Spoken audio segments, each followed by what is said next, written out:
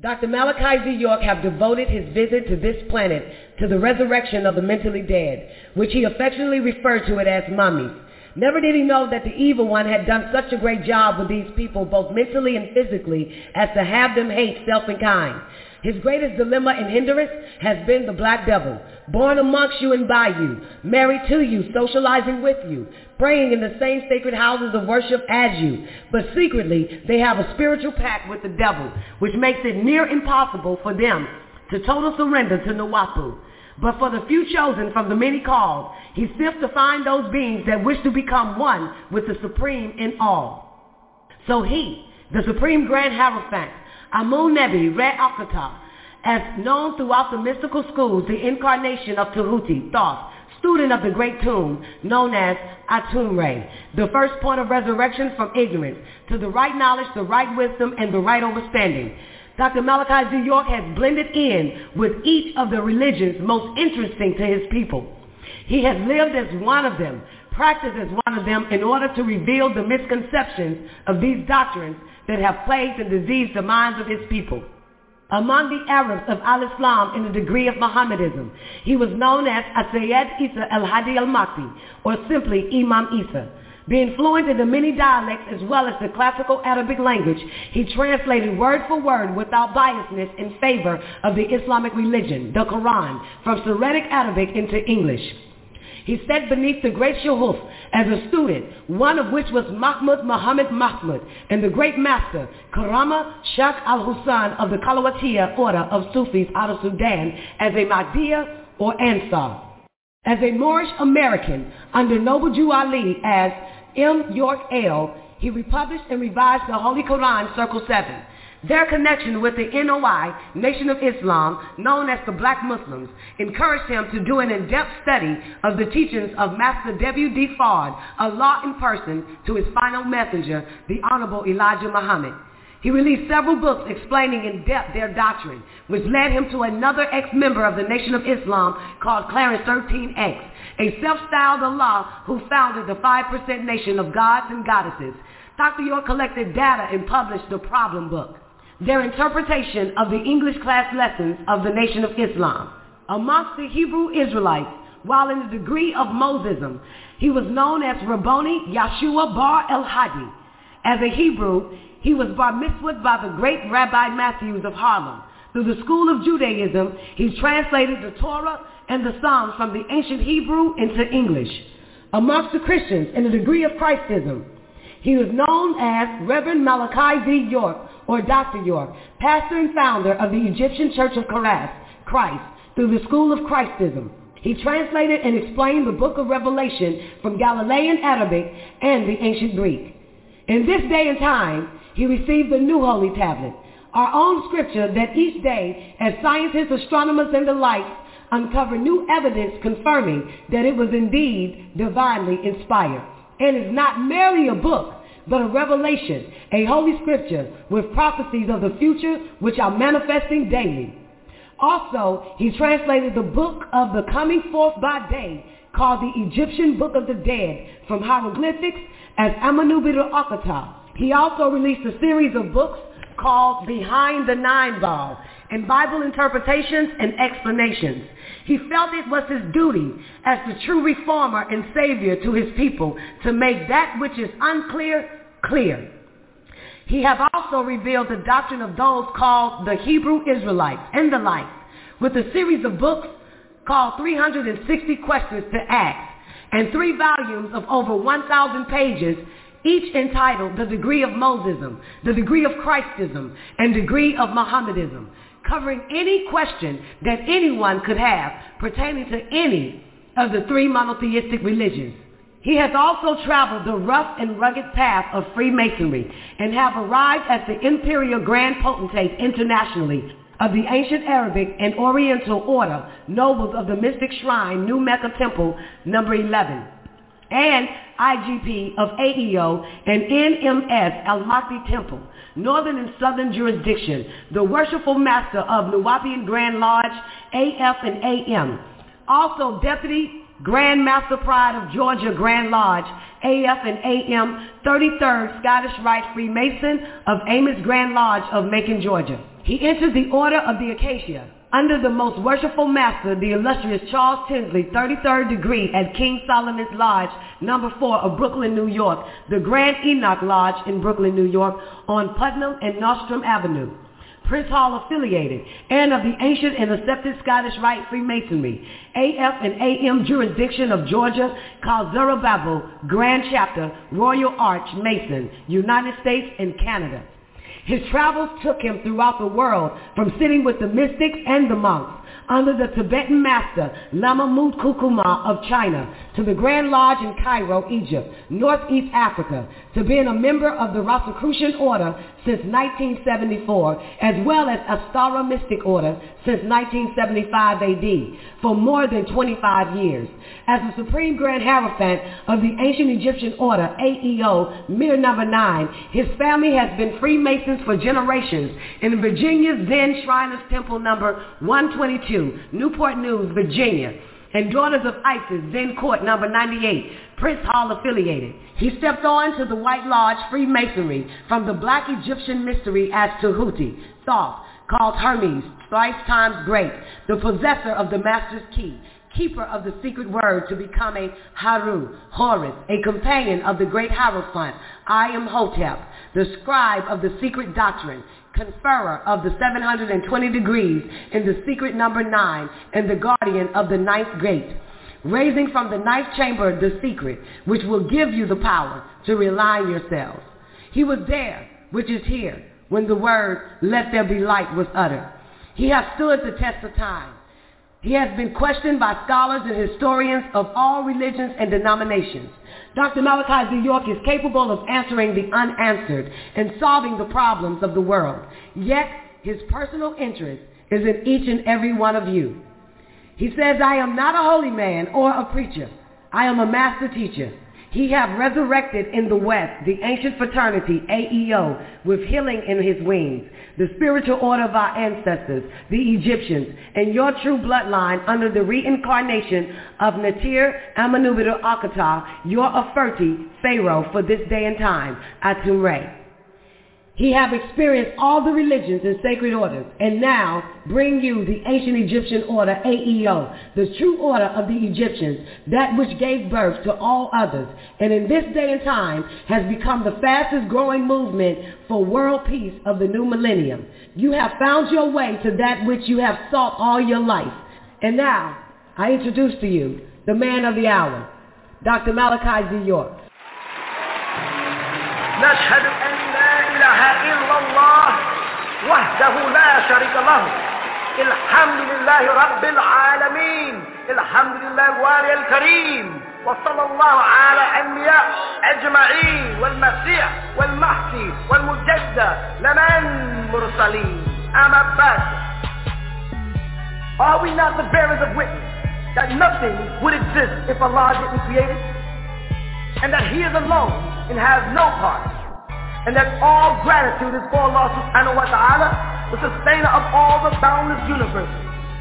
All gratitude is for Allah subhanahu wa ta'ala, the generous eternal friend, and send salutations of Allah on all of His prophets and His apostles, and on the Messiah, the anointed one, and on the Mahdi, the guide, and on the Mujaddid, the reformer, which was all sent from Allah subhanahu wa ta'ala.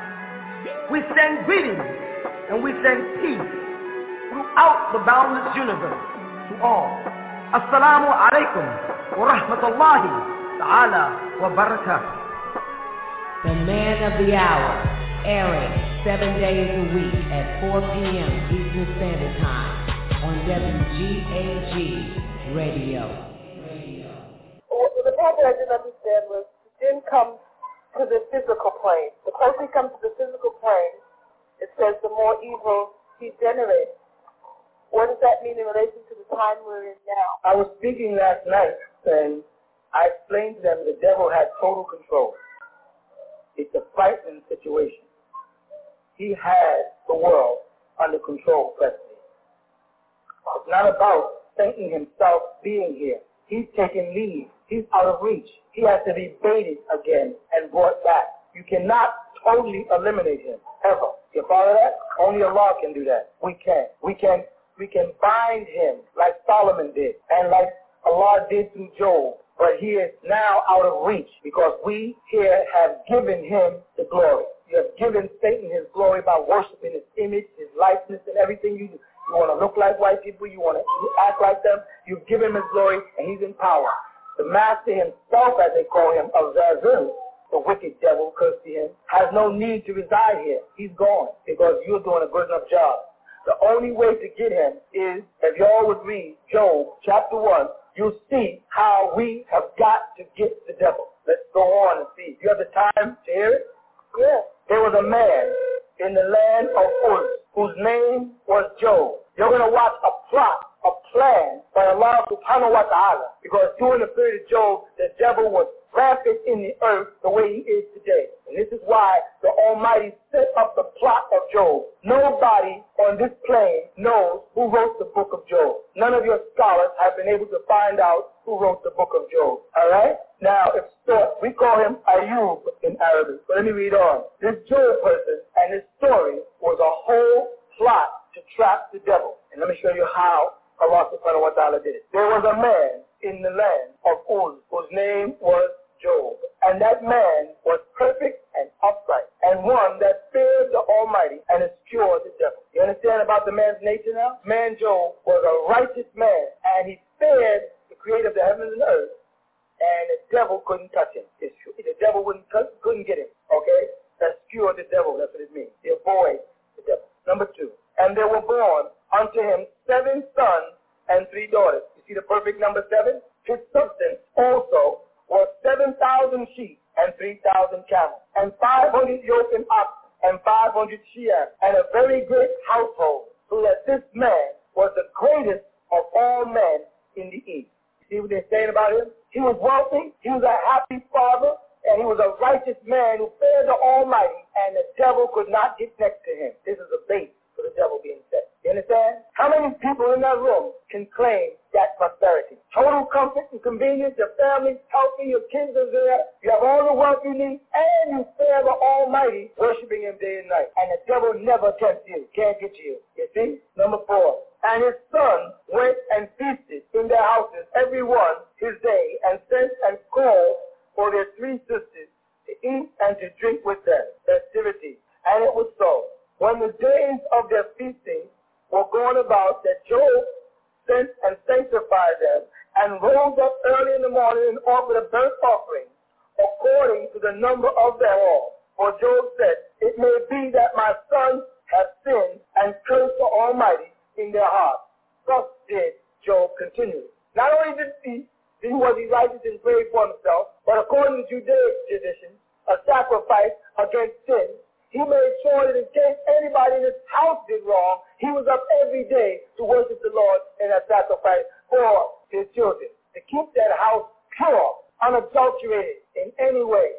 You understand? Let's go on. Now there was a day, and here's the plot being set. Now there was a day when the Son of the Creator, meaning the angels, came to present themselves before the Lord, and Satan came also amongst them. Notice he only came amongst them this time. He's not testifying nothing or proclaiming nothing. Now, how do you know these sons of God are angels? Because Lucifer was an angel before he fell from grace, right? So he was amidst of them comfortably as an angel when he was called before the throne of the Most High. Keep up with the clock now. Number 7 is the most important number. And the Lord said unto Satan, whence comest thou? Where did you come from? Then Satan answered the Lord and said, from going to and fro in the earth, and from walking up and down in it. The devil was boasting about what he was doing in the world. He told the Almighty, I just came from walking to and fro in the earth and up and down doing my thing.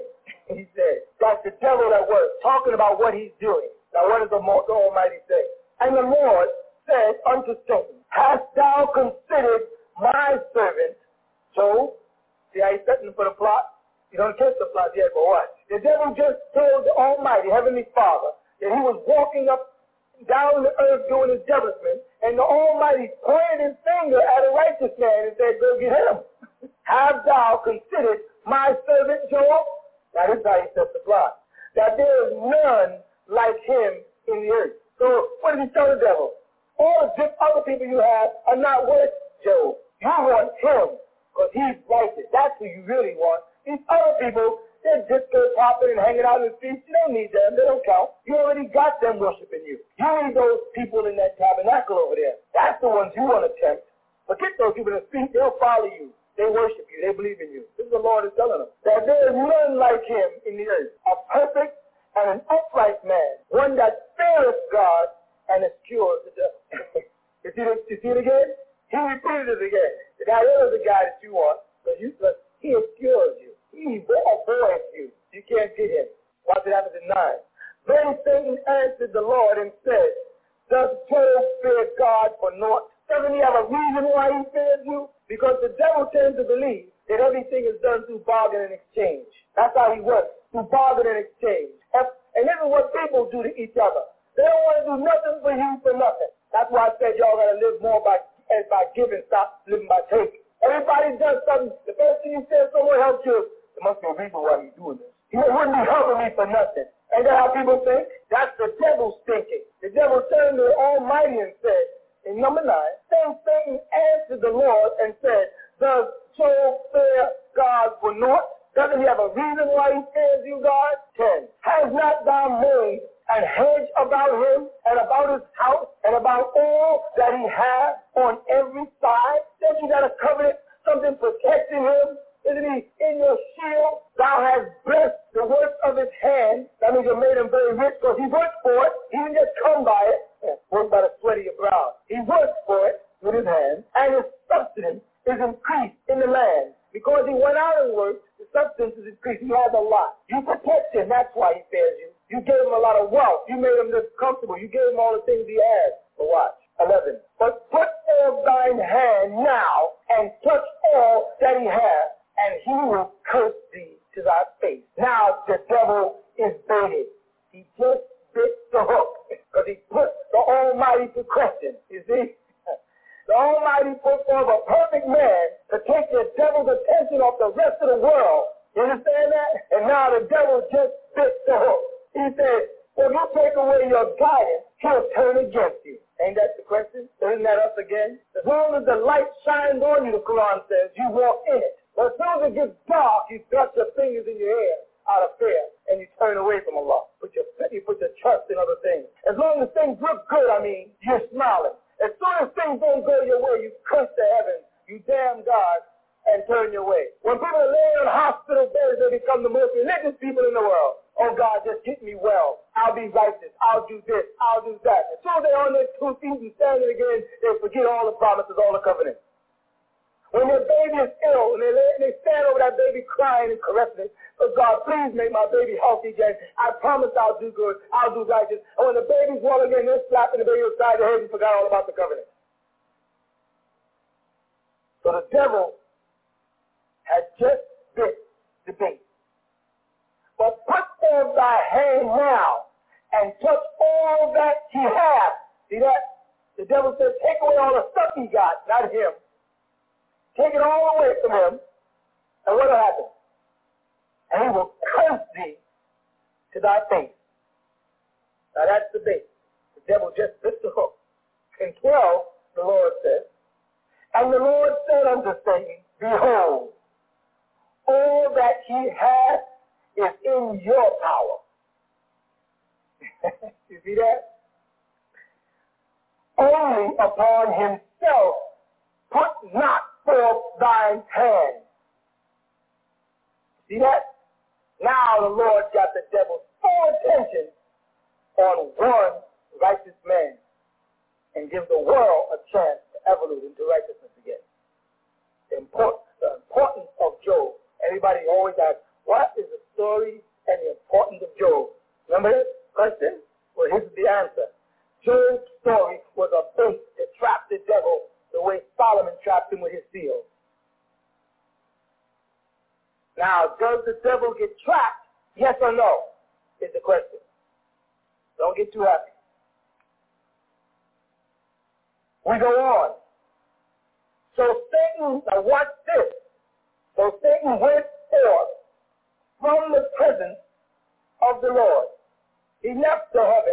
came back to earth again. And there was a day when his sons and his daughters were eating and drinking wine in their eldest brother's house.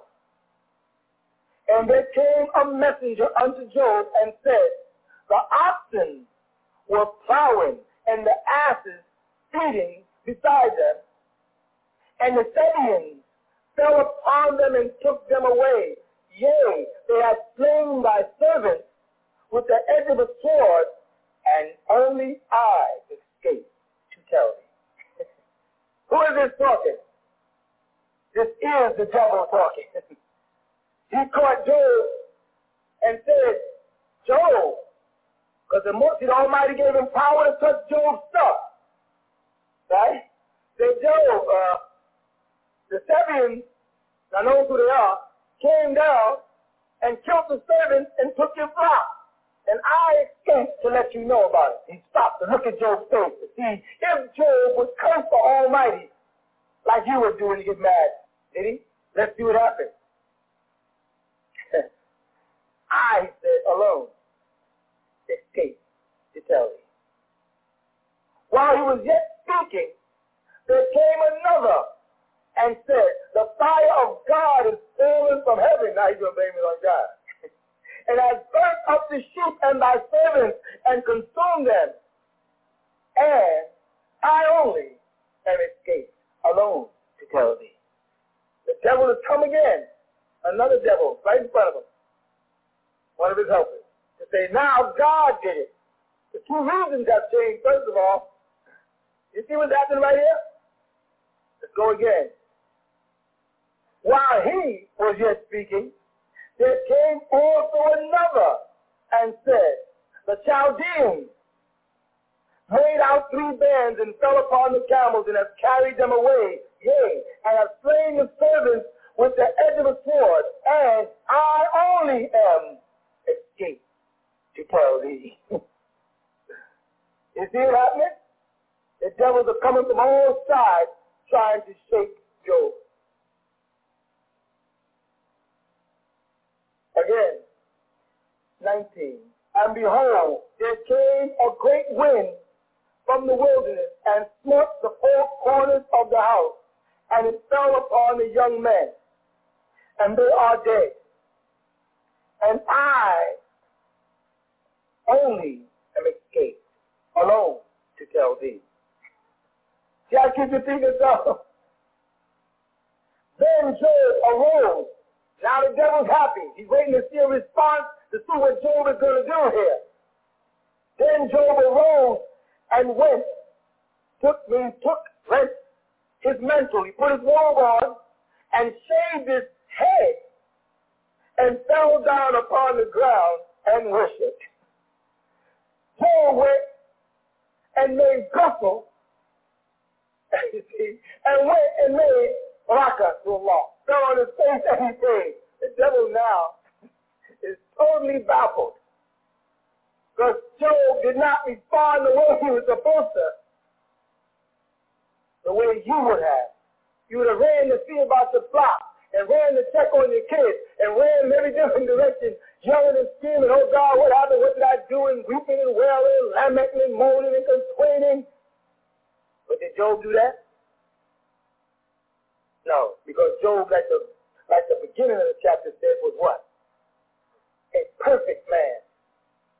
He was set there to set a trap for the devil. Let's go on and see what happens. And he said, naked came I out of my mother's womb, and naked shall I return thither. The Lord gave, and the Lord has taken away. Blessed be the name of the Lord. In all this, Job sinned not, nor charged God foolishly, nor did he accuse God for it. Now watch, the next chapter begins, too. Again, the devil just got hooked. You see that, right? Now here's what happens the next time. And again, there was a day when the sons of God came to present themselves before the Lord. Sons of God are who? Who are they, y'all? And now see what happened. And Satan came amongst them doing what? Presenting himself before the Lord. He didn't do that the last time, you know. He just was amongst them before. This time he came for presenting himself, came for with a proclamation of something he wanted to say or do. You see that? And the Lord said unto Satan, from whence comest thou? And Satan answered the Lord and said, from going to and fro in the earth, and from walking up and down it. And the Lord said unto Satan, hast thou considered my servant Job? That there is none like him in the earth, a perfect man and upright, excuse the devil, fears God. And still, he holdeth fast his integrity, although thou movest, you see that? Me against him, to destroy him without cause. See what he told him? He told the devil right on the spot. He said, Job still held on to his faith, even though you used me to try to destroy him. This is it. And Satan answered the Lord and said, skin for skin, yea, all that a man has will he give for his life. But now he wants to go further because he saw that when he took Job's things, it didn't affect Job. Now the devil wants to touch Job physically. The only thing man has worth anything is his own life. Let me tempt that. Put forth thine hand now and touch his bones and his flesh. And Satan says, and he shall curse thee to thy face. Now that the devil failed in affecting Job by removing all his worldly things, now he's saying, affect Job physically, and I bet you he'll curse him. And the Lord said unto Satan, behold, he is in thine hand, but save his life. So Satan went forth from the presence of the Lord and smote Job with sore blows from the sole of his foot unto his crown, to his head. Now this chapter will go on, but I want you all to read it. The first chapter is a duplicate of the second chapter. And I want you to see that Job had, by way of the Most High, in fact, it says in 3:23, why is life given unto man, whose way is hid, and whom God hath hedged in? You find that it was a woman, the wife of Job, that let the devil back in. She'll tell him, I'm not talking about women because the woman could have been a man. She'll tell Job to turn away from God, curse him, and get all your belongings back at the end of it. Now what were we talking about? We were talking about this day and time and the messages of Jesus, the Messiah to the world, the day and time you're in, how powerful the devil is and what he's doing. Well, the devil has got the world by a grip right now. Christians can't do nothing about it because they worship him. They call him Zeus. He just added Jesus. That was not the Messiah's name. You ask a Christian, what was the name of Jesus? They'll say Jesus. And then they'll say that Jesus means the Savior. Right? Therefore, that's not a name, that's a title. If you say Christ, you say Christ, Christos, or Messiah, or Messiah, means the anointed. That is also a title, not a name.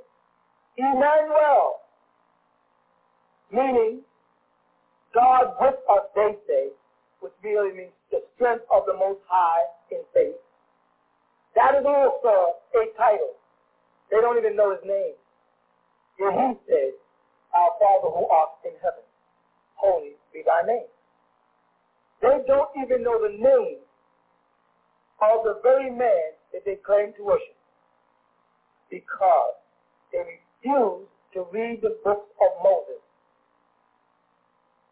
which is what Jesus told them to do in St. John when he said the law came from Moses, but grace and truth came from him. I did not come to change but to fulfill, he said, the law of Moses. Not one jot nor one tittle, one letter yet or one dot will fall from this scripture until the kingdom of heaven comes. All these things he told them, but they maliciously and willfully become antichrist. Turn against what Jesus taught, as I said earlier, to what Paul taught, who hated Jesus, and wrote most of the books in what they call the New Testament. The only book in this Bible of what you call the New Testament that is attributed to Jesus, as I said many times, is the book of Revelation. Every other one is a letter or a gospel according to the person whose name is there. And most of them never even understood what Jesus was teaching because he said, there are many things I have to say unto you, however you can't bear them yet. He told them they were not ready. But these people have gone on and made a religion around an incomplete doctrine and call themselves Christians and refuse to read the Torah that Jesus read from, that Moses read from, so they will know what his name is. I'm using Jesus because I want you to ask them what is his real name and what they don't know. They'll say his name is Jesus because the Bible said him and call him Jesus. Well, when a person gets enrolled in the police department, his name may be Bill, but when he comes to your door, you say, the police are here. You don't say Bill is here. Because when he got enrolled in the police department, he became known as a policeman. When Jesus got anointed, he became known as the Messiah.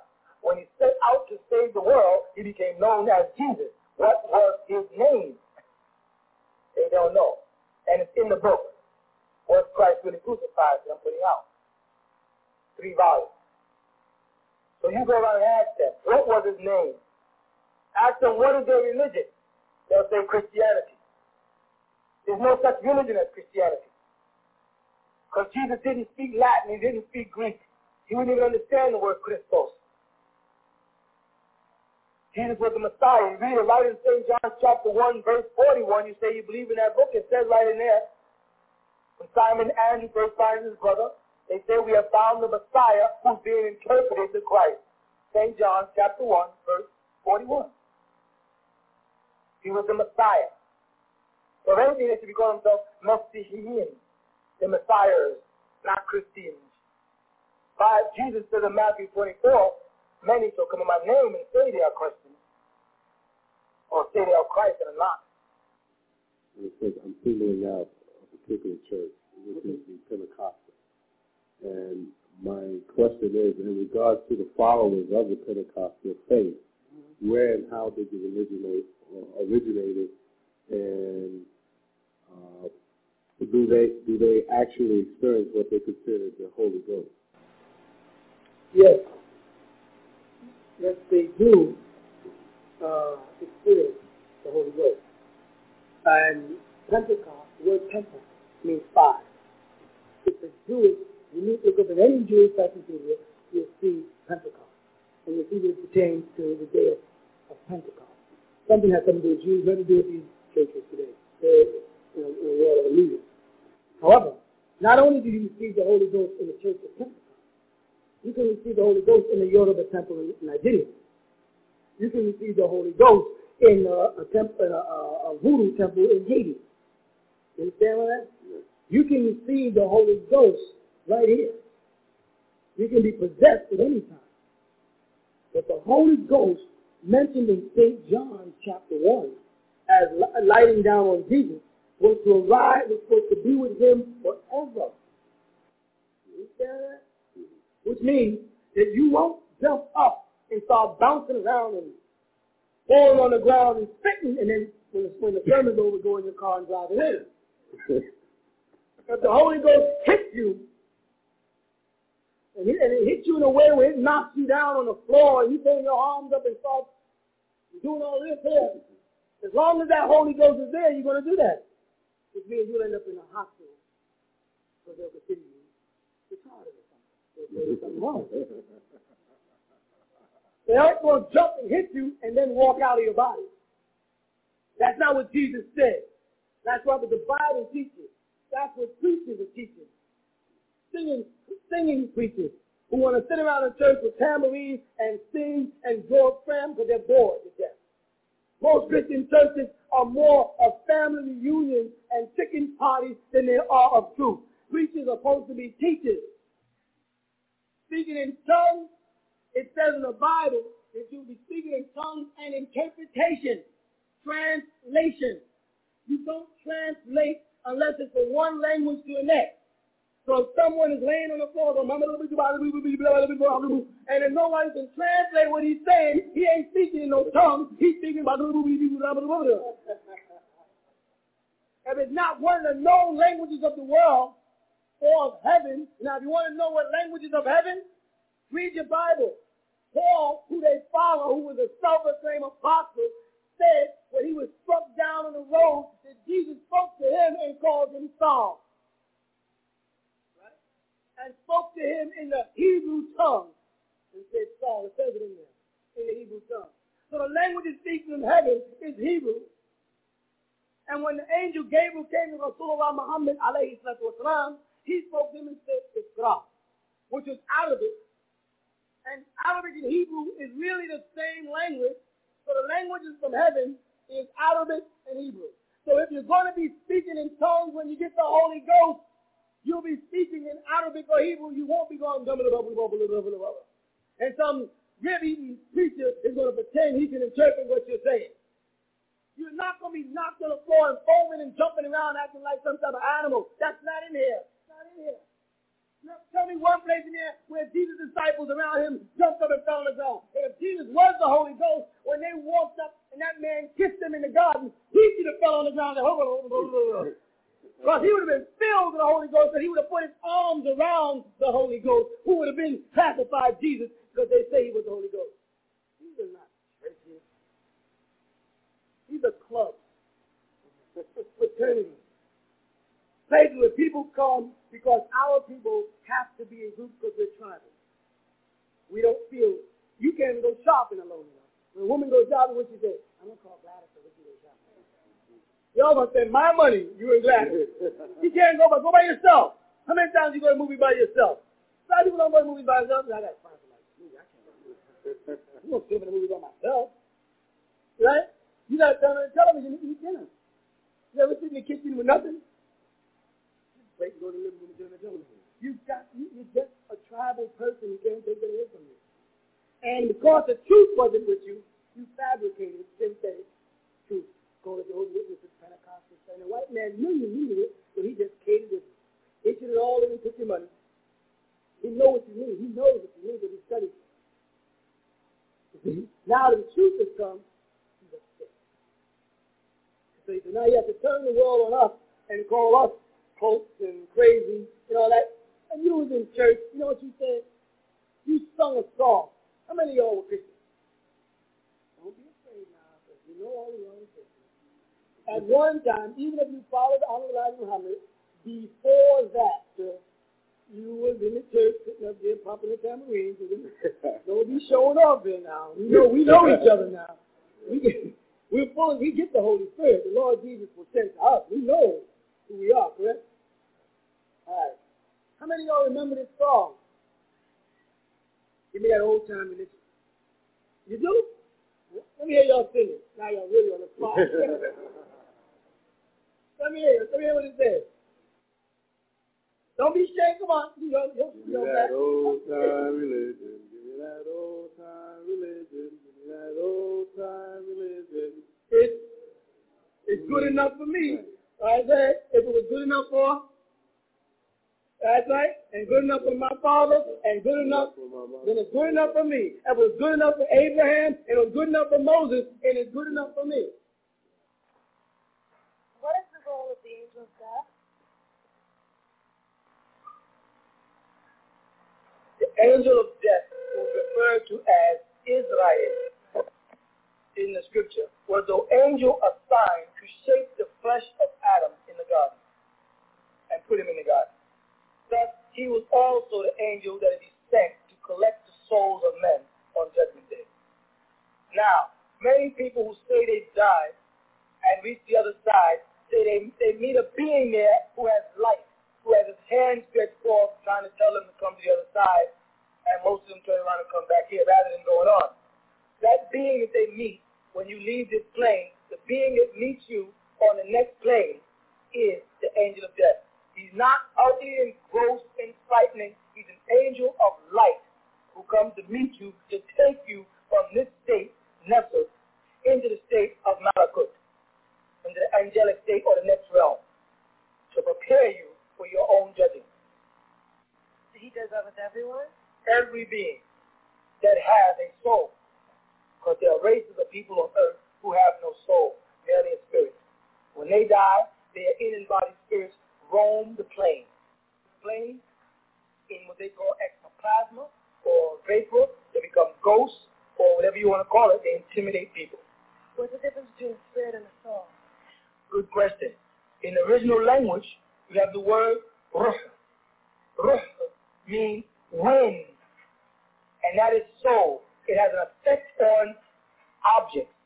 Wind moves objects. You follow? Mm-hmm.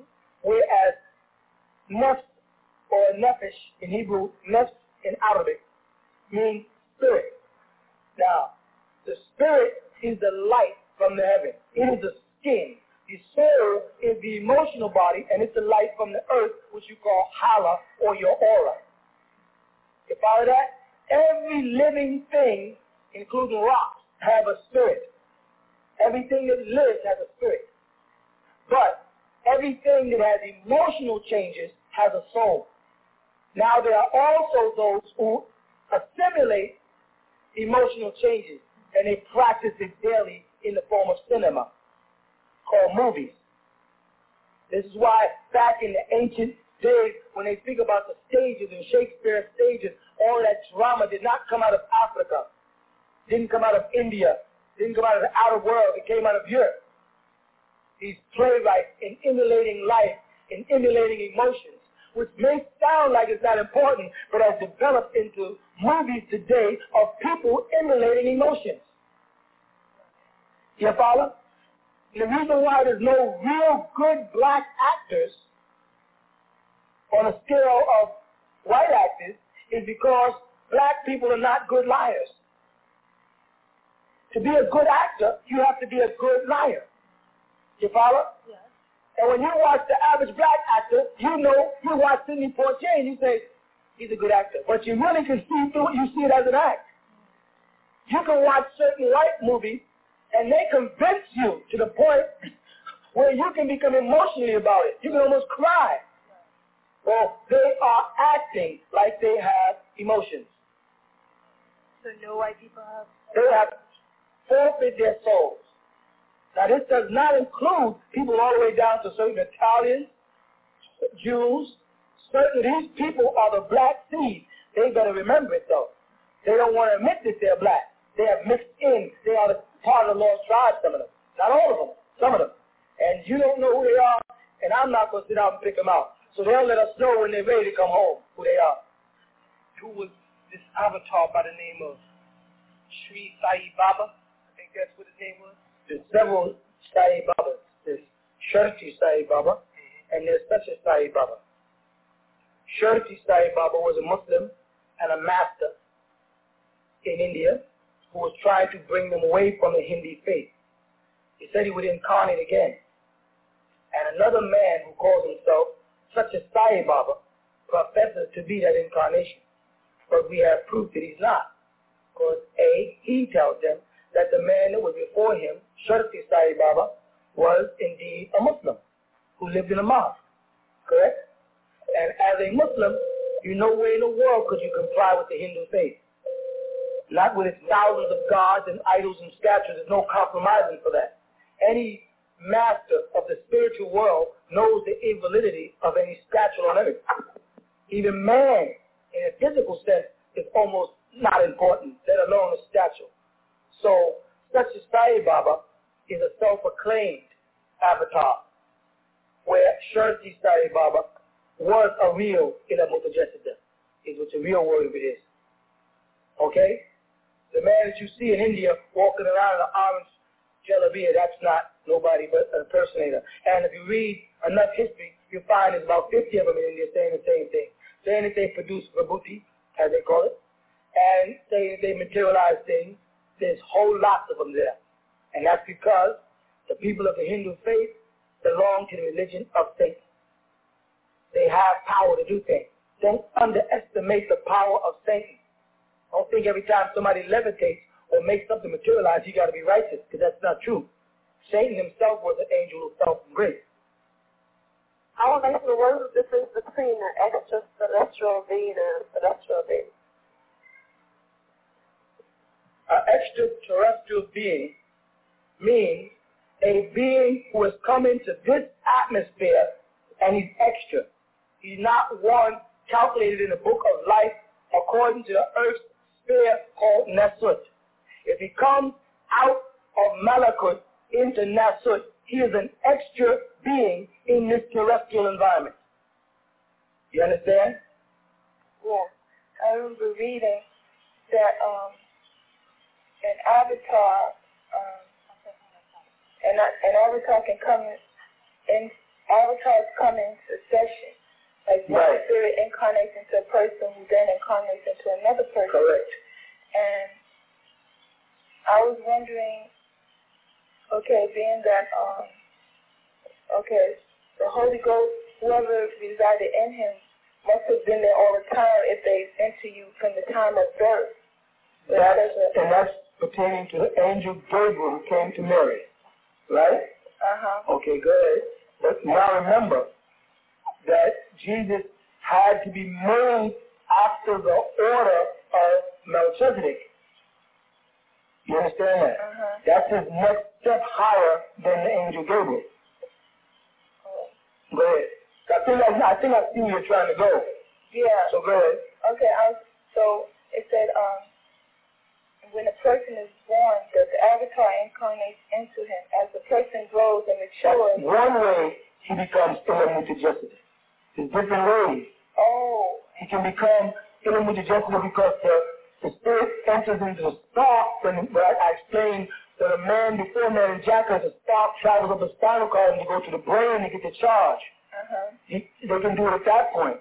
They can come into a person when they're dying. At the moment a person gets into a car accident, in a car crash, they're about to die, another spirit can take that body and that person will survive and be a different being. Many different ways that spirits get into the body. But it's a certain resistant state that the human body has to be at to make themselves vulnerable to possession. And then when the spirit incarnates into that person, then that person becomes an avatar? It depends. If that avatar is a teacher or just an embodied spirit. If the spirit that comes into them is from a realm where he's a teacher, then that person will go about teaching. If it's just an embodied spirit, anything could happen from possession to demonic possession to sicknesses, anything. The world we're talking about is much more sensitive than just the one thing that avatar, some angelic being who comes down and takes the body and boom, the person becomes a teacher. More to it than that. So then what do they mean by avatars come in succession? Who's they? I mean nothing. What does it mean when it's because the word avatar is not as important as people like to make it. And the word avatar, or like I said, Ila-Mutajassida, is no more than the awakening of the supreme being in an individual. He realizes that he is one with the Creator at that time. You follow that? Mm-hmm. That's nowhere near as important as Michael or Michael or Gabriel incarnating a conscious spirit who have been teaching for centuries, as you know them, which is a much higher position. A person can be a man, become an avatar, develop into an angelic being by being steered or tutored by an angelic being. But if he has an avatar in him, if he has a spirit, a divine spirit in him, then it's easier for him to be taught by angelic beings than he would if he didn't have it. He becomes a more accessible medium than if he's just a person who gets premonitions. Whereas Jesus was a person who didn't get premonitions, the Spirit was in him. So for him to send divine powers from the Father through him was quite simple. Whereas other people who would get flashes of divinity, Muhammad, for instance, would receive these spiritual impressions or emotions. You see? Oh, yeah. I have a small question. Is it possible for more than one avatar to enter into the same being? Yes. When I speak to people over a period of years, as you know, different voices come from me. Sometimes different accents come from me. Because I am a being that has allowed myself to be utilized by being much older. I don't even want to say centuries, that's not enough, so that you can get answers of things that you've never had answered before. Okay? So I'm a being that allows myself to be utilized by other beings. And I have the power to control wicked beings so they can't take my body. Other people who become mediums, who allow themselves to be a vessel from which spiritual beings from other realms speak, sometimes make the mistake of opening up and getting possessed, and it makes them kill themselves. So the answer to your question is yes. Shukran. I was reading the book of Job, chapter 38, verse 32, and I just want to ask this question about the verse. This is where Allah is asking Job, canst thou bring forth Mazzaroth in his season, or canst thou guide Arcturus with his sons? I'd like to know if it's possible who they are. Turn to the book of Amos, 5:8. All right? Book of Amos. 5:8, and you have your answer. Shukran Jazeeran. I'd like to know also, if possible, if you can tell me who the ancient, why is Melchizedek called the Ancient of Days? Because he has neither beginning of days nor end of days. Shukran Jazeeran. Assalamu alaikum. What I don't understand is God or Allah, when he created the world, if it was of good before Adam and Eve sinned, how did a bad angel come about? In the foundation of creation, what we refer to as good and evil came out of willpower, not out of the act of good and evil, but the right to make decisions and self-determination. When the Almighty, Supreme, not Supreme Being, Supreme Beings are people. Supreme, when the Supreme Creator of the universe created a being and gave him willpower, self-determination, that he may be, as the Quran says, Khalifa fil Ard, the successor in the earth.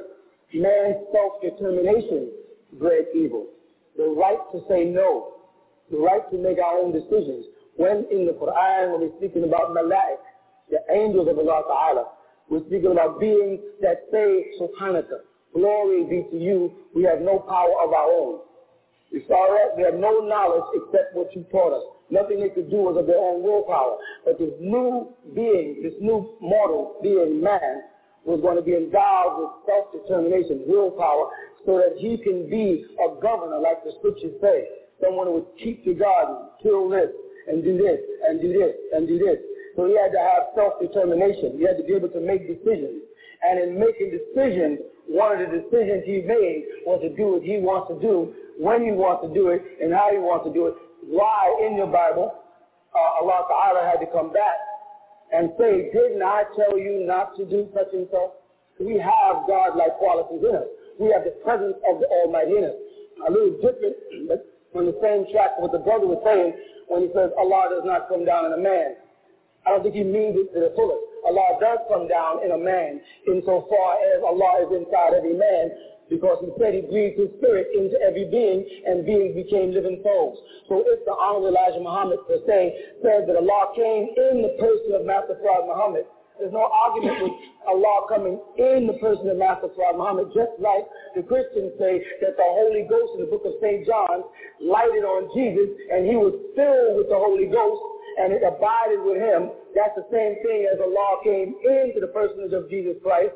And when they say the Prophet Muhammad sallallahu alaihi wasallam was in a cave and the angel appeared to him in the form of light and embraced him, and then we have in the Quran, alam nothing, that his chest was expanded, and then it says, we gave you light, we gave you this. Muhammad was filled with the Holy Ghost, and so can you be filled with the Holy Ghost. But being filled with the Holy Ghost means to give yourself fully over to the command of the Almighty, which Jesus therefore interprets as people who believed on his name and became known as sons of God. Those are people who no longer live by the flesh, nor by blood, nor by the will of man, but by the will of the Father. Those become known as supreme beings on earth, as opposed to mortal beings. So man's willpower is what bred evil. Man's desire to take the fire and not use it to warm himself or to light the candle to educate himself, but to burn something.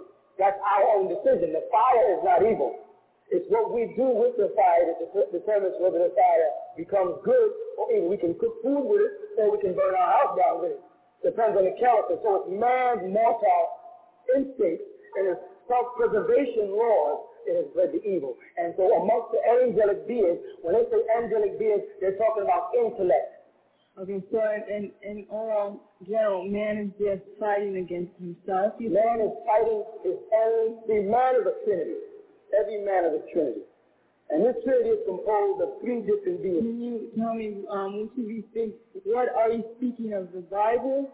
Are you speaking in words of the Bible, or are you speaking in words of the Quran? There's no difference in the Bible and the Quran. They're all coming from the same creator, whose religion really is love. I understand that, and I agree with that, but I thought that in the Quran it teaches you to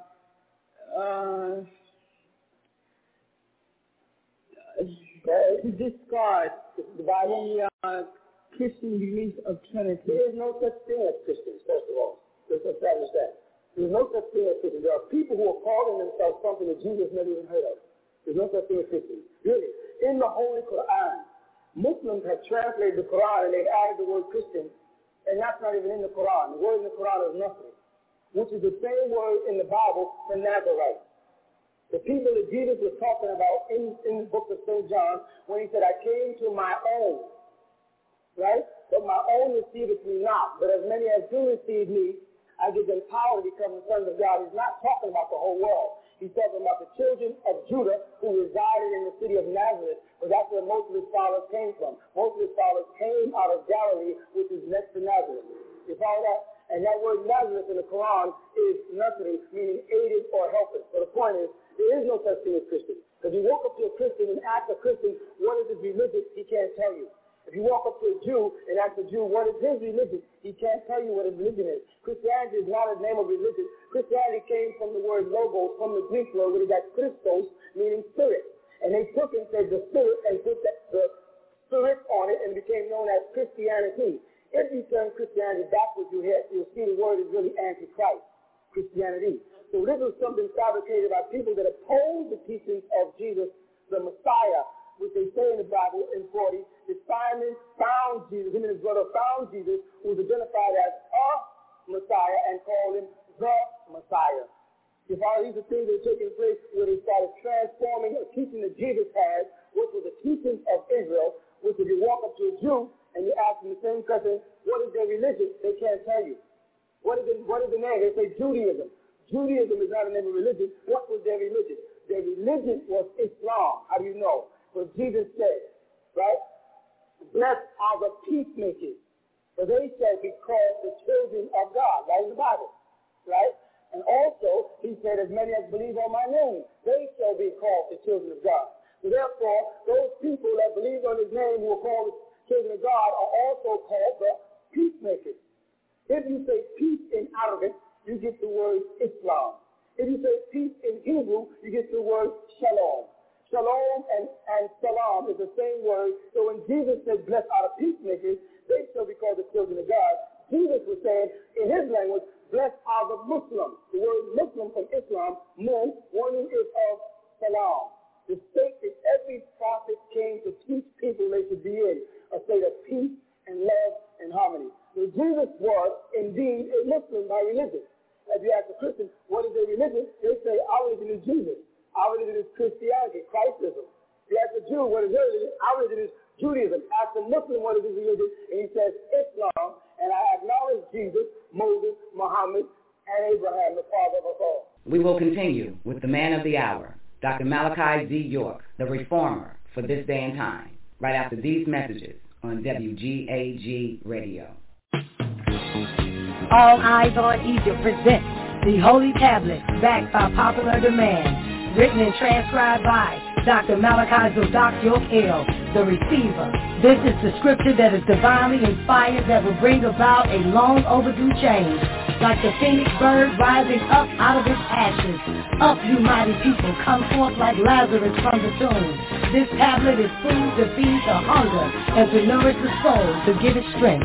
Rise up, stand up, be counted amongst the people of this world. Be the first to get your copy of the Holy Tablets while supplies last. At All Eyes on Egypt, Monticello, Georgia, 706-468-2319. Tune in to the A.E.O Holy Tablet Show every Friday and Saturday night at 9 p.m. Eastern Standard Time on WGAG Radio. Look at the air. Look at the hang. People always debate it. Who's the greatest player of all time? Dumb question. It should be who's the greatest team of all time. WGAG Radio. Sorry, Showtime. WGAG Radio. Back to back. WGAG Radio. First three-peat. WGAG Radio. Even with the flu. The WGAG Radio. No push-off. WGAG Radio. And my favorite. Radio. Tough to beat that. What? You think there's someone else? Prove it.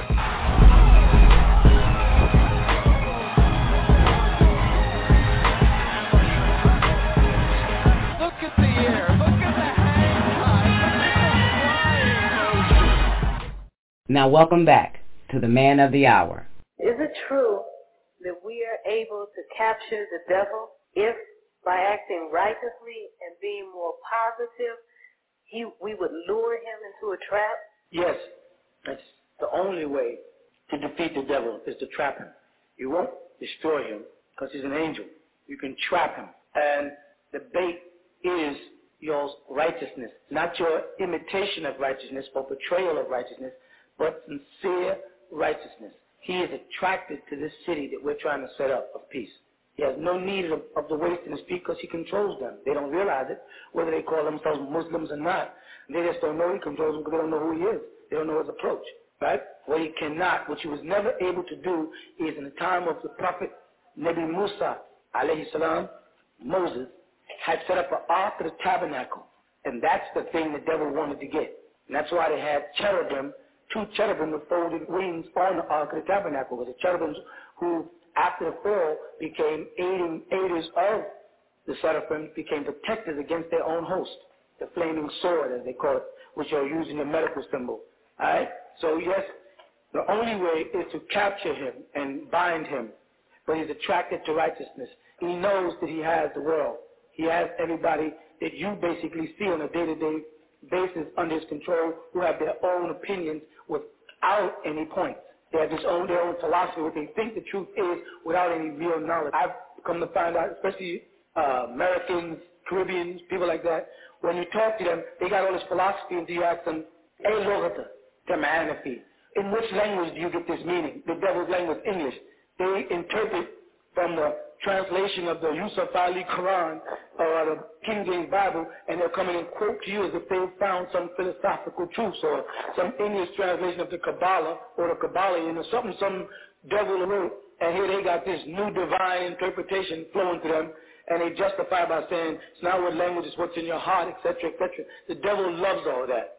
He loves all those philosophers and those teachers and those scholars who have no real knowledge because they didn't take the time to toil into learning the languages of the scriptures so they can see what it was said in Hebrew and in Aramaic and in Arabic. They come up in English and a sprinkle of Pakistani, and bingo, they're scholars now, and they're Sheikh this and Haji this and Maulana this and Hafiz this, etc. And the devil loves all these imams. He loves these people because these people are just what he wants. This is why we've made, over the years, many predictions that came to pass. Many of them, I mean, unbelievable predictions from a day-to-day, week-to-week, month-to-month, and sometimes year-to-year basis that came to pass. And the devil has never made a public spectacle. They're not going to let Imam Isa get in the limelight because they know that if I sat on the podium, they couldn't bring nobody, be he Jew, Christian, atheist, against me to stand against the truth. Because they've read the books. And by reading the pamphlets the same way you do, they're saying, this man here is dangerous. Or to attack them verbally and make him have to go before a council to defend himself, he'll make us look stupid. They know I can get up and make them look stupid, so they can't have that. You follow? So the devil is deeply attracted by our community, the people inside, not the people outside who tell people they're with us, but they're not with us. They're not inside the gates of the tabernacles, and they're not with us. I don't care how much they say they're Ansari. They don't have the blessings of the silsila of the Prophet or the Mahdi, because they have not picked up the cross and suffered with us. It's like people say, I'm a follower of Jesus, but they're saying they're followers of Jesus from another city. I follow Jesus, but they won't travel to the city and sit down and sup with him and break bread, because they can't get along with each other. I don't like this brother. I don't like this person. I don't like this. I can't live like this. I can't eat this. And all of these same people say in the back of their mind, if I could only get to the mystical schools and study in the pyramids and learn the esoteric knowledge, and then they're worried about how much butter they have on their bread. Same person in the same breath who's professing to be so mystically inclined and so interested in the esoteric knowledge of Islam can't even suffer living amongst a bunch of brothers and sisters of his own. So it's a bunch of hypocrisy. So the devil's greatest strength and asset is, A, that people don't know who he is, and he doesn't have to make an attempt to get black people because they go right to him and give their souls to him by imitating him and emulating him and dressing like him and working for him and living in his way of life. So the devil don't need to tempt you people. You're just giving yourselves right to him. Only time you're going to defeat the devil is when you defeat everything he stands for, turn against everything he's about. And then, like Job, if you read it, he'll turn his attention to you. Because then the Lord can say, like in Job, yeah, the devil said, I'm walking to and fro in the earth in Job 1. And what does the Lord say? Have you considered my servant Job? He does everything right. Well, if you're sitting there saying, there's more I can improve on, I still got a smoking habit I have to get over, I don't dress like an Ansar yet, then you're not a Job. The devil is not concerned with you because he already has you until you become Job, and the Almighty from heaven can say, according to the laws of the scriptures, that man is a righteous man. He or that woman is a righteous woman. She's living according to my scriptures. Satan, what about that person? Try to judge me by a woman who don't see her physical beauty over her spiritual beauty, and she covers her body and her face and wants to raise her children in truth and outward. Try to judge me by the man who wants to wear the white jalabia and the tabia every day and prostrate and doesn't want to work for the devil. Check that person out. Check out Job. Forget all about Nicodemus, which is the person who came to Jesus and said, I would follow you, but I have a good job. I'm not ready to follow you because I have a good job yet. And Paul, who persecuted Jesus and persecuted Jesus and persecuted Jesus, and then once Jesus was gone, then went and wrote his own books and took Jesus' teachings and turned it into what he calls Christianity. This is what you look at when you look out into a newcomer's class there. You see brothers and sisters there who want to be partially righteous. But the Almighty said, because of your partial righteousness, only part of you can get in paradise. You'd be a very unhappy spirit. You want to be partially righteous, but you want to get 100% of you in paradise. It doesn't work that way. Either you are all right, or you are not right at all. All right, or you are not right at all. You must dress right, walk right, talk right, pray right, eat right. The devil can't tempt you. And these people who wear flickering clothes can walk from a mosque into a church, into a bar, and nobody can question. If a woman tried to walk into a bar with a veil on, that's where everybody in the bar would be intimidated by her presence, etc. So the answer to your question is, yes, you can trap the devil, but he's attracted to righteousness, not evil. He doesn't need to go to clubs and discotheques and stuff. He's attracted to righteousness. He wants the people that have made the transition. And this is why a lot of you brothers and sisters in there, the moment you start to make your intentions to become an Ansari, doors start opening up for you in the world that never opened before. Jobs that you were trying to get. People you haven't heard before start calling you. Things that you wanted to do seem to come. Money starts coming. Everything starts to happen. The devil sees you going towards Allah subhanahu wa ta'ala wa sabilahu. Then he says, I want that soul. And he sets out to get you. In most cases, he makes offers. He gives you a raise in your job or a better position, more money. Family starts contacting you. Your friend comes from out of town. You meet a new girl. A whole bunch of new things start happening. And the devil usually gets. He wins out. But he never beat Job. He beat Job's wife and his friends, but he never beat Job. And everybody in there got to look at themselves as the Job, not as his friends. Don't do what your friends do. Don't let your friends prolong you from coming in. Because your friend is telling you he's going, because the Quran teaches you that everyone is going to be judged as individuals. Don't let your husband keep you from coming in. Don't let your wife keep you from coming in. If she doesn't want to come in, you do the same thing Job did. You leave her and Allah will provide you with a fresh family. It may be painful, but it couldn't be any more painful than Abraham waiting 90 years to get his first son, and then the Almighty asked Abraham to sacrifice that son after 90 years of waiting. Now that's taxing on the soul. Or Lot, who went through all this with his wife, and then when they got ready to leave the wicked city of Sodom, and he said, don't turn back to it. Don't go back. Don't call your mother in the streets. Don't stay in contact with people still in Sodom. All of these stories are what we live today again. These are stories of symbols of us. Don't let people harden your heart. You make the move. Because you will be judged as an individual before the Almighty, because you did not come into the world with the person that you're married to or socialized with. And when you leave, you'll go out. Unless you all get smashed in a car together, you're going to go out the world at different times. And even if you get smashed in a car together because you're vibrating at different rates, you still ain't going to end up at the same place at the same time. All right? Yes, I had one more part to that question. And that is, if we are able to capture the devil by being more righteous and trying to practice being more positive, then is it going to prolong the time that we have to try to get the mission that we have to do here together? The moment the devil is captured, don't you realize that the souls and the minds of everybody in the world will change? Because what the devil has going for him is that he's into the souls and the minds of everybody in the world, coercing them into his way. The moment the devil is trapped, like when Solomon trapped the devil, his kingdom flourished. The moment the devil got loose, Solomon's temple was destroyed. You understand? The moment the devil is captured, there is no more mission. That is the ultimate mission. The one thing that I never understood was in terms of the Garden of Eden.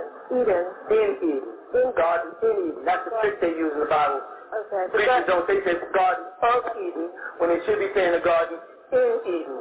And that's, I'm going to tell you, I'm going to hold you back too long, I'm going to tell you why. Because it says we created the man Adam and placed him in a garden eastward in Eden. And then they show you in the Bible that he was created in the Pison and the Gyson River, which is in Sudan coming down into Ethiopia. And to go eastward from that would be in Mecca, Saudi Arabia. So they'd have to admit that Adam was created in Africa and put in Arabia. And they're not going to do that. So they got to put him up in Iraq somewhere and say he was created, the Garden of Eden was up in Iraq where the Turkish are. Go ahead. Okay, because then that would probably explain. I never understood why when Canaan left, he went to the land of Nod, and I always wondered who were the people of Nod and where they come from. That's a very good question, right? The word Nod from Hebrew, Nut, means to be bewildered or wilderness. Now, what's missing is if you go to this point in Revelation, the 12th chapter, 7th, 6th, and 8th verse. We're going to come up with an angel called Michael. Right. And this angel Michael had a host of angels under him. And they fought against a symbol called the dragon, who had a host of angels under him. You follow? Right. And the host, according to 8, Michael prevailed. So the righteous angel Michael prevailed over the wicked angels. Okay? Now who was this dragon that the great dragon was cast out? Who was that old serpent? Now, that means there's a new one. Okay? That old serpent called, past tense, ED, called the devil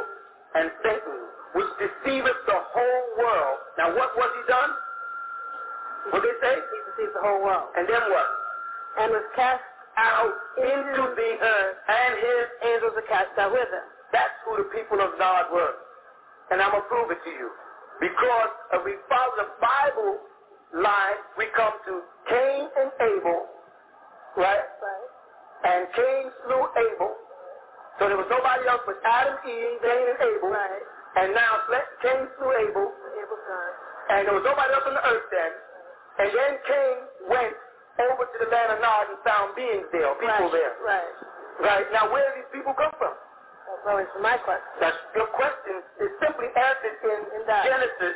I'm going to show you how it happens in Genesis, chapter 6.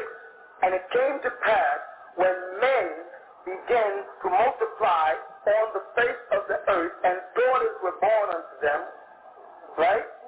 That the sons of God saw the daughters of men, that they were fair. Fair is not the light skin. In this case, fair is the Hebrew word jamal or the Arabic word jamil, beautiful. And took them for wives all that they chose. Then he said, concerning the ages of these spirits, headed by one, and the Lord said, my spirit shall not always strive with man or be with man, for he is also flesh. Yet his days shall be 120. Then it goes on to say, and there was giants in the earth in those days. Now we've established several things.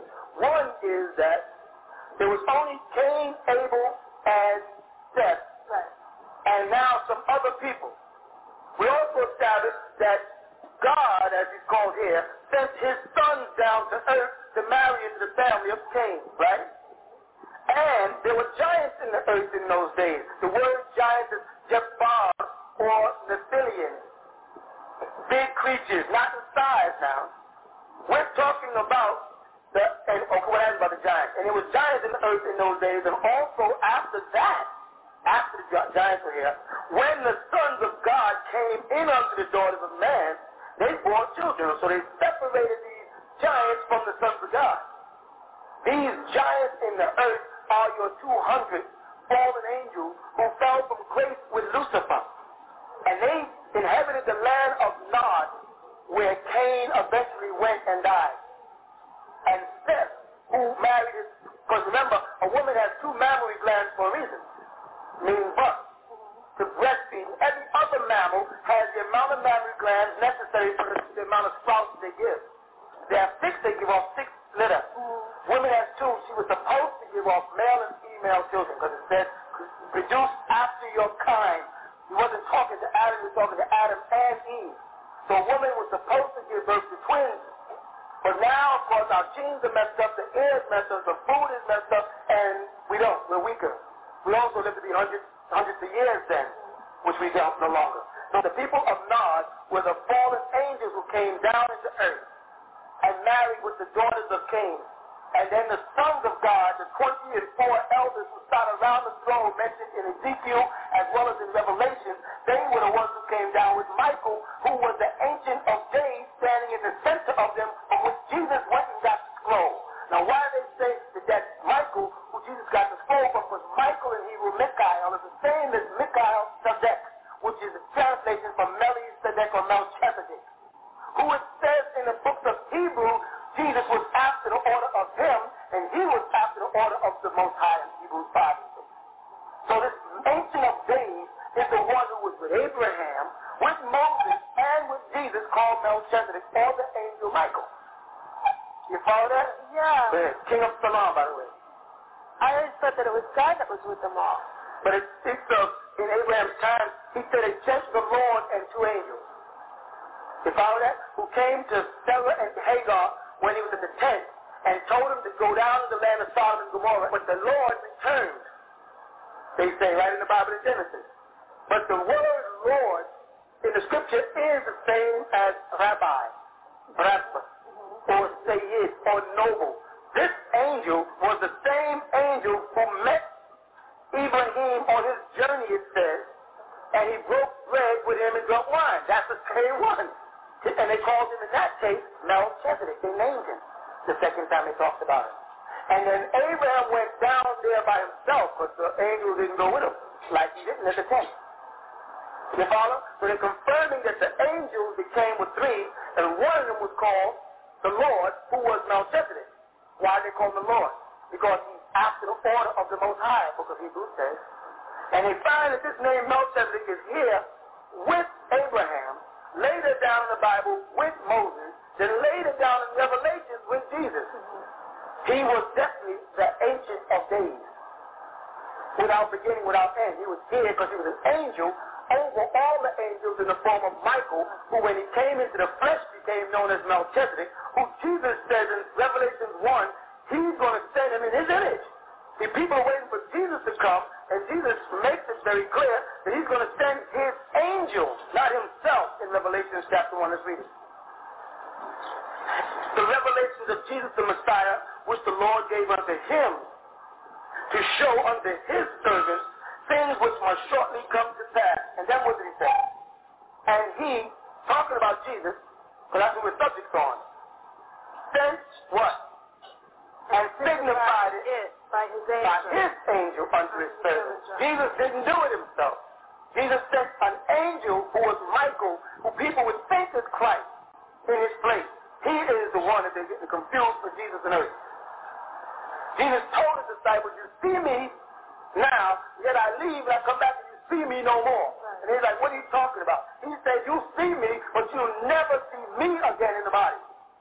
You'll see my flesh, but you must believe that the Messiah is in the flesh, because Corinthians says that all of you are Messiahs, Corinthians chapter 2, verse 15. Because as many of you as believe on me, them too I give the power to become the sons of God, it says in St. John chapter 1. I'd like to know, what is the relationship between the Holy Quran and the Bible? They're the same book. But the same question would be, how does the Old Testament and the New Testament relate to each other? You see? And the Holy Quran is the last testament that Jesus spoke of in Revelation as that little book. So it's the Old Testament, the New Testament, and the last testament. The Holy Quran, that's it. They all make up one scripture from the same creator. The Quran talks about Jesus more than anybody else. It mentions Moses, Abraham, Isaac, Jacob, the tribes, the families, Sodom, Gomorrah, God, Lot, Job. It covers all those people in the Bible. It's just a continuation of what was in the previous scripture. And it says that it's the last one. Okay, at the end, I believe, of the Bible, yes, it states in Revelation, like the last page. The very last page, Revelation 22. Yes, it states that nothing should be added or taken away. From this, it says in 19, if any man shall take away from the word of the book of this prophecy, God shall take away his part out of the book of life and out of the holy city, and from those things which are written in this book. Right? Yes. Now, what they're saying is when this revelation of Jesus was finished, that nobody should have added or taken away from it. You understand? The Holy Quran says the same thing. In the first, the difference is that's the last chapter here. And in the open Holy Quran, it says, in this scripture, there is no doubt it is a guidance for those who have fear of Almighty. You see that? So this is not talking about no books would come after it. It's saying don't distort this book. And that's exactly what Paul did. Remember, all those books that Paul wrote, and Paul wrote 90% of the books in the New Testament, came after this book. He added another book. And all that is the Galatians, the Hebrews, the Thessalonians, all those books he wrote after this book was complete. And that's the doctrine that the Christians are living out of, the doctrine of Paul. Well, why is the Holy Quran and the Holy Bible, why are they two separate books? Why is the Old Testament and New Testament two separate books? I'll tell you why. Because the Old Testament, which is the 5 books of Moses only, came to Moses. And then after Moses, you get a bunch of other prophets, Ezekiel, Jeremiah, Amos, Ruth, who received other books. You follow? And then you got the book of Revelation when Jesus came. And then you got the Quran. But they collected the books after Jesus and put them, the 2 books together. That's why you call it the Old and New Testament, and they made them one book. And they did not want to put the Quran in there because the Quran reveals too many truths about things that does not include them. The devil clears up all these misconceptions that they make about this Bible. Thank you. They're all the same scripture. Don't let them fool you. You have to read the Quran and know that. When you read it, you see it. They're all the same text. If a person were to become a Muslim, would they have to stop going to church and stop attending services and things like that? Well, if a person becomes a Muslim, then they have to start practicing according to the religion of Islam, which is the religion of Jesus. Christians are not in church. They've created their own religion. And their services here's a perfect example. Show me somewhere in the New Testament where Jesus said to hold a mass, or Jesus said to gather on Sunday and listen to any pastor. And the format that they use for Sunday school or meet at Sunday church at 8 o'clock or 9 o'clock until 12, show me. It's not in there. These are things they made up. They don't even exist. The Lord that Jesus lived with was, according to the Bible, he gathered with his disciples in a synagogue on Saturday. And that's right in the Bible. And he read from the Torah. These people, if they're called Christians, are Paulites. They worship and follow Paul, and they use Jesus' name, because all the books they quote from are Paul's books. You follow? So when a person accepts Islam, you know what they've done? They completed a statement that Jesus himself made when he said, "Blessed are the peacemakers, for they shall be called the children of God." And if Jesus was talking in the midst of his disciples, why was he talking in the future tense? Why didn't he say, "Blessed are you peacemakers, you are the children of God"? He didn't say that in the Beatitudes. He said, "Blessed are the peacemakers," and the word Muslim means peacemaker. So they shall is future tense, be called the children of God. And in John, he says, "As many of them as believe on me, to them I give power to become the sons of God." So he was talking in the future tense because the disciples all saw him. So he was not even declaring them his followers, because he said that they had little faith. "Oh, ye of little faith. You doubt, you question, you scorn me," he said. You follow? Jesus himself was a Muslim. Let's see what the Bible says. Revelation says Jesus' disciples dressed in long white robes. And that, of course, is the same picture that Christians put on their mother's wall. They got a picture of this man in his white robe. In the garden, Jesus fell on his face and he prayed. He didn't stand up or kneel down like they do in the Christian church. He fell on his face and he prayed. Correct? Jesus, being of the house of David, followed the laws of Moses. Therefore, in the book of Leviticus, chapter 11, verse 7, where it says, "Do not eat pork," that means Jesus did not eat pork. Whenever you ask a person to quote Jesus, they pull out red markings that Paul said Jesus said. It's very easy for me to take a book and write it, and then put sayings in it, and make these sayings red, and say, "These are what Jesus said after he's gone." Why is it that the book of Revelation does not read like any of the other books then? It reads totally different. Information in the Revelation of the birth of Jesus don't even match the book of Matthew. Because it speaks of them, a woman being in the wilderness, travailing to give birth, and the dragon, the beast is out to get her. That's what the Revelation says about the birth of Jesus, according to the Christians, right? But on the Christian, Matthew's Christmas story, they say he was in a manger and wise men came. Two totally different stories about the birth, right in the New Testament. The book of Revelation has a different whole story about the birth of Christ. Let's try to look it up, okay? Revelation chapter 12. "And there appeared a great wonder in heaven, a woman clothed with the sun and the moon under her feet, and upon her head were crowns of 12 stars. And she being with child, travailing to birth, pain to be delivered. And there appeared another wonder in the heavens, and behold, a great red dragon having 7 heads and 10 horns and 7 crowns upon his head.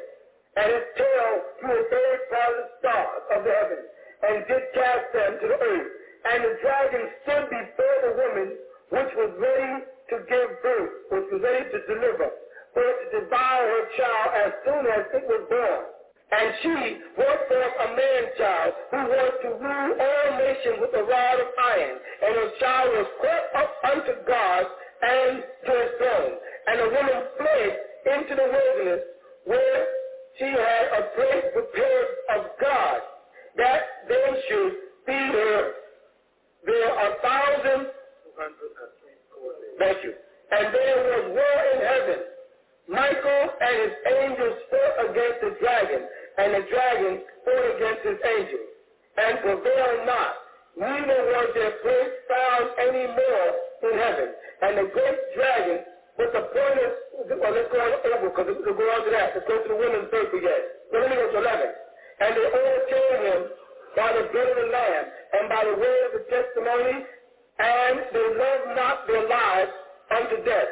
Therefore, 12, therefore rejoice ye heavenly, and ye that dwell on the earth, woe to the inhabitants of the earth, and of the sea, for the devil is come down unto you having great wrath, because he knoweth that he has but a short time.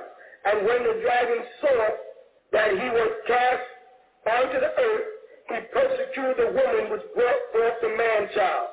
And to the woman were given 2 wings of the great eagle, that she might fly into the wilderness, into her place where she is nourished for a time and time and a half from the face of the serpent.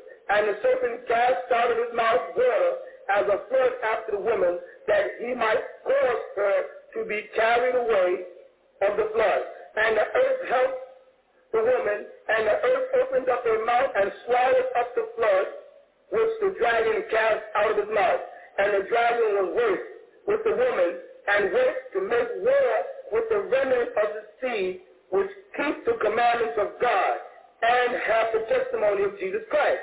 Here we read in Revelation chapter 12 a whole different story about Jesus' birth. It don't mention nothing about no manger, don't mention nothing about no wise men, don't mention about no oils, no incense, no frankincense, and no myrrh, no veil. It mentions this woman running into the wilderness to give birth, and a dragon after her who was trying to drown the baby, waiting for Jesus to be born so he can kill him. And if you go back and read the story of the birth in Matthew, you get this whole Christian story. You understand? But the difference is the book of Matthew, and let's go back to Matthew 1 and see who Matthew is by. Matthew, of course, was by Matthew. Turn to Matthew 1 and read exactly what it starts off with. The gospel according to who? Matthew. The book of the generation of Jesus, the son of David, the son of Abraham. Abraham begot Isaac, etc., etc., etc. It's going to go all the way down to 18. Now the birth of Jesus was on this wise. When as his mother was espoused to Joseph before they came together, she was found with child of the Holy Ghost. Who was the child by? The Holy Ghost. Then Joseph, her husband, being a just man, if you read on, the whole story of Jesus' birth is totally different. Now in 2, now when Jesus was born in Bethlehem of Judea, in the days of King Herod, it will tell you, there came, this is chapter 2 of course, I'm at there. There came wise men from the east to Jerusalem, saying, where is that king of the Jews? For we have seen his star in the east and have come to worship him. Now that story is going to be totally different, right? That story is one story. Now let's go back to Revelation. Because in the beginning of John, we know who that's by. Now let's see what Revelation says in the beginning. Revelation of Jesus Christ to St. John. You see the difference? One they claim is Jesus Christ's revelation. The other they claim is the gospel according to Matthew. Now how do we confirm that? Revelation 1 now reads, the revelation of who? Of Jesus Christ, which God gave unto him to show unto his servants things which will shortly come to pass. So now which book should we believe? The one that's according to Matthew or the one that's according to Jesus? According to Jesus, of course, right? So the whole Christian concept of how Jesus was born and Christmas and Easter and all those holidays, you might as well just throw them away because Paul and those people made them up because they didn't have no laws. Jesus was a Muslim. When you become a Muslim, then you are doing what Jesus did. You learn how to fall on your face and pray. You learn what he said, why he said it, and how it complies to the laws of Moses. And there's no difference. The law never changes. Okay, I did ask it because I enjoy going to some parts of church, like singing, and I like also musician. I like playing piano, etc. So I was feeling a conflict with that because I know you don't do those things. Yes, we do. See, in the Islamic faith, you see, what has happened here in America is a lot of Muslims don't have Islam as it was taught by the Africans, Abraham and Cush and Mizraim, the real descendants. We had circles that we used to perform dhikr in. We have it mentioned in the book of Psalms where David sang and strung the instrument and it sung praise of the Lord. Muslims do it. It's these new modern Muslims who are controlling the Muslims' minds, got them thinking that don't exist. We have zikr in Islam where we chant, we sing the praise of Allah. We have certain instruments that are played at these chants. We also play high-pitched instruments because they, like flutes and stuff, because they stimulate certain negative energies. But we have drums and tambourines, and we have certain lutes and different string instruments and certain instruments that you blow into woodwinds and such. And a piano is something that came from Islam. So there's nothing against it. It's how you listen to it. Listening to the funkadelics is another thing. But music that's singing the praise of the Lord is nothing forbidden. Gospel is a part of us. It always has been. The women also play instruments? They can if they know how. Oh, okay, because I had heard that was not allowed. That's because there's a lot of people in the streets. Let me tell you, there's a lot of people in the streets that do the same thing to us that they did to Jesus. They just go out lying to people so people won't come here. And they make up all kind of lies and stories, and if people only come here and ask us, they see different than that. Yeah, because a lot of Muslims, especially the Orthodox, are afraid of the fact that we make them look bad because we came on the scene after them, and we have progressed so much further than them because everything we do in the name of Allah. They want to be Muslims on Friday and work on Monday, Tuesday, and Wednesday, and Thursday. They ain't that Muslim and working in the bank and working in Wall Street and working in the stock market, but they're professed to be working for Allah. And we say that that's wrong. Drop your nets and become fishers of men. Spend your life in the way of the Most High trying to bring people home to the faith. And they call us wrong. And they say we were crazy and we'll never survive, etc., etc. And that we have blood sacrifices and that the Imam has 100 wives and 50,000 kids. They got all kind of stories that they make up just to make people not come here. The truth is what brings y'all here. Because while they're talking, you come across one of those pamphlets and you start reading and you say, I have to go ask myself. And that's a gift that people have from the Almighty called will. That makes you make the decision to come here and ask. Ask the brother. So the time you spend talking about the answer of Allah, you could be studying the Quran. Do you read Arabic fluently? No, and the time you're talking about that, you could be somewhere studying, trying to get your soul together instead of throwing rocks. You know what Jesus said about that? Let him who is without sin cast the first stone. You know there'll be no rock stone if I said that? If I said to everybody in there, let somebody in there who's never ever sinned and still not sinned, you get up and testify against people. Nobody in there could do it if they're honest. And if they get up, they'll be stopped. That'll be the first sin. When they get up and try to pretend they're so righteous, they never sin. Right. Okay? Thank you, Mike. Assalamu alaikum. Imam, I have a very difficult question to put to you. Who's it difficult for? The question or the questionnaire? It's supposed to be for the questionnaire, I guess. You think it's difficult for me? You're insulting me. No, I'm not going to try, Imam. Go ahead, let me hear it. This is the question. Are the children of Israel no more? Wow, that was difficult. I'm only having fun. Are the children of Israel no more? Yes, Imam. Yes, the children of Israel are no more in the sense that everybody save the lost sheep of the house of Israel, meaning Judah, remained. But Judah refused to allow themselves to be referred to as Israel. They took the tribe of Dan, and Dan moved in with them when they migrated south and went into Ethiopia, and the Danite tribe stayed in Sheba, which was down in Idlib, point of Saudi Arabia. They later migrated into Ethiopia and became known as the Danakil tribe. the Naqul tribe is the one that Bilal radiallahu anhu comes out of. So when Jesus came, he didn't say he was looking for Israel. He said he was looking for the lost sheep of the house of Israel, which is the tribe of Judah. All the other tribes had perished. Okay? And in Revelations, when they describe them, they only use certain names, and certain names are left out because it's a character type in the book of Revelations when they give the 12 tribes of Israel will be a part of 144,000. That is a character type because Dan is not there. They have Naphtali in there, and they have Manasseh in there. Okay, go ahead. Okay, Mom. This is what the verses. This is what the scripture says in this is Jeremiah 33, and it reads in the 24th verse. It says, "Considerest thou not what this people have spoken, saying the two families which the Lord has chosen, he has even cast them off.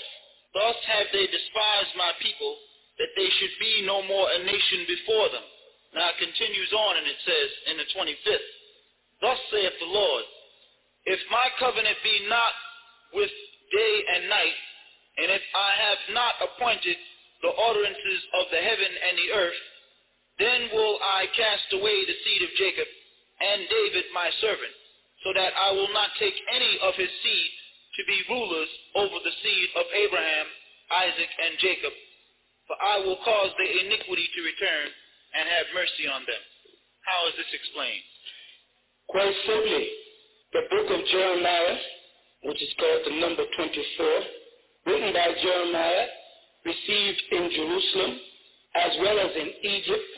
It was completed in the year 580 BCE, and the time period that it covered, you should be writing this down, is from 647 BCE to 580 BCE.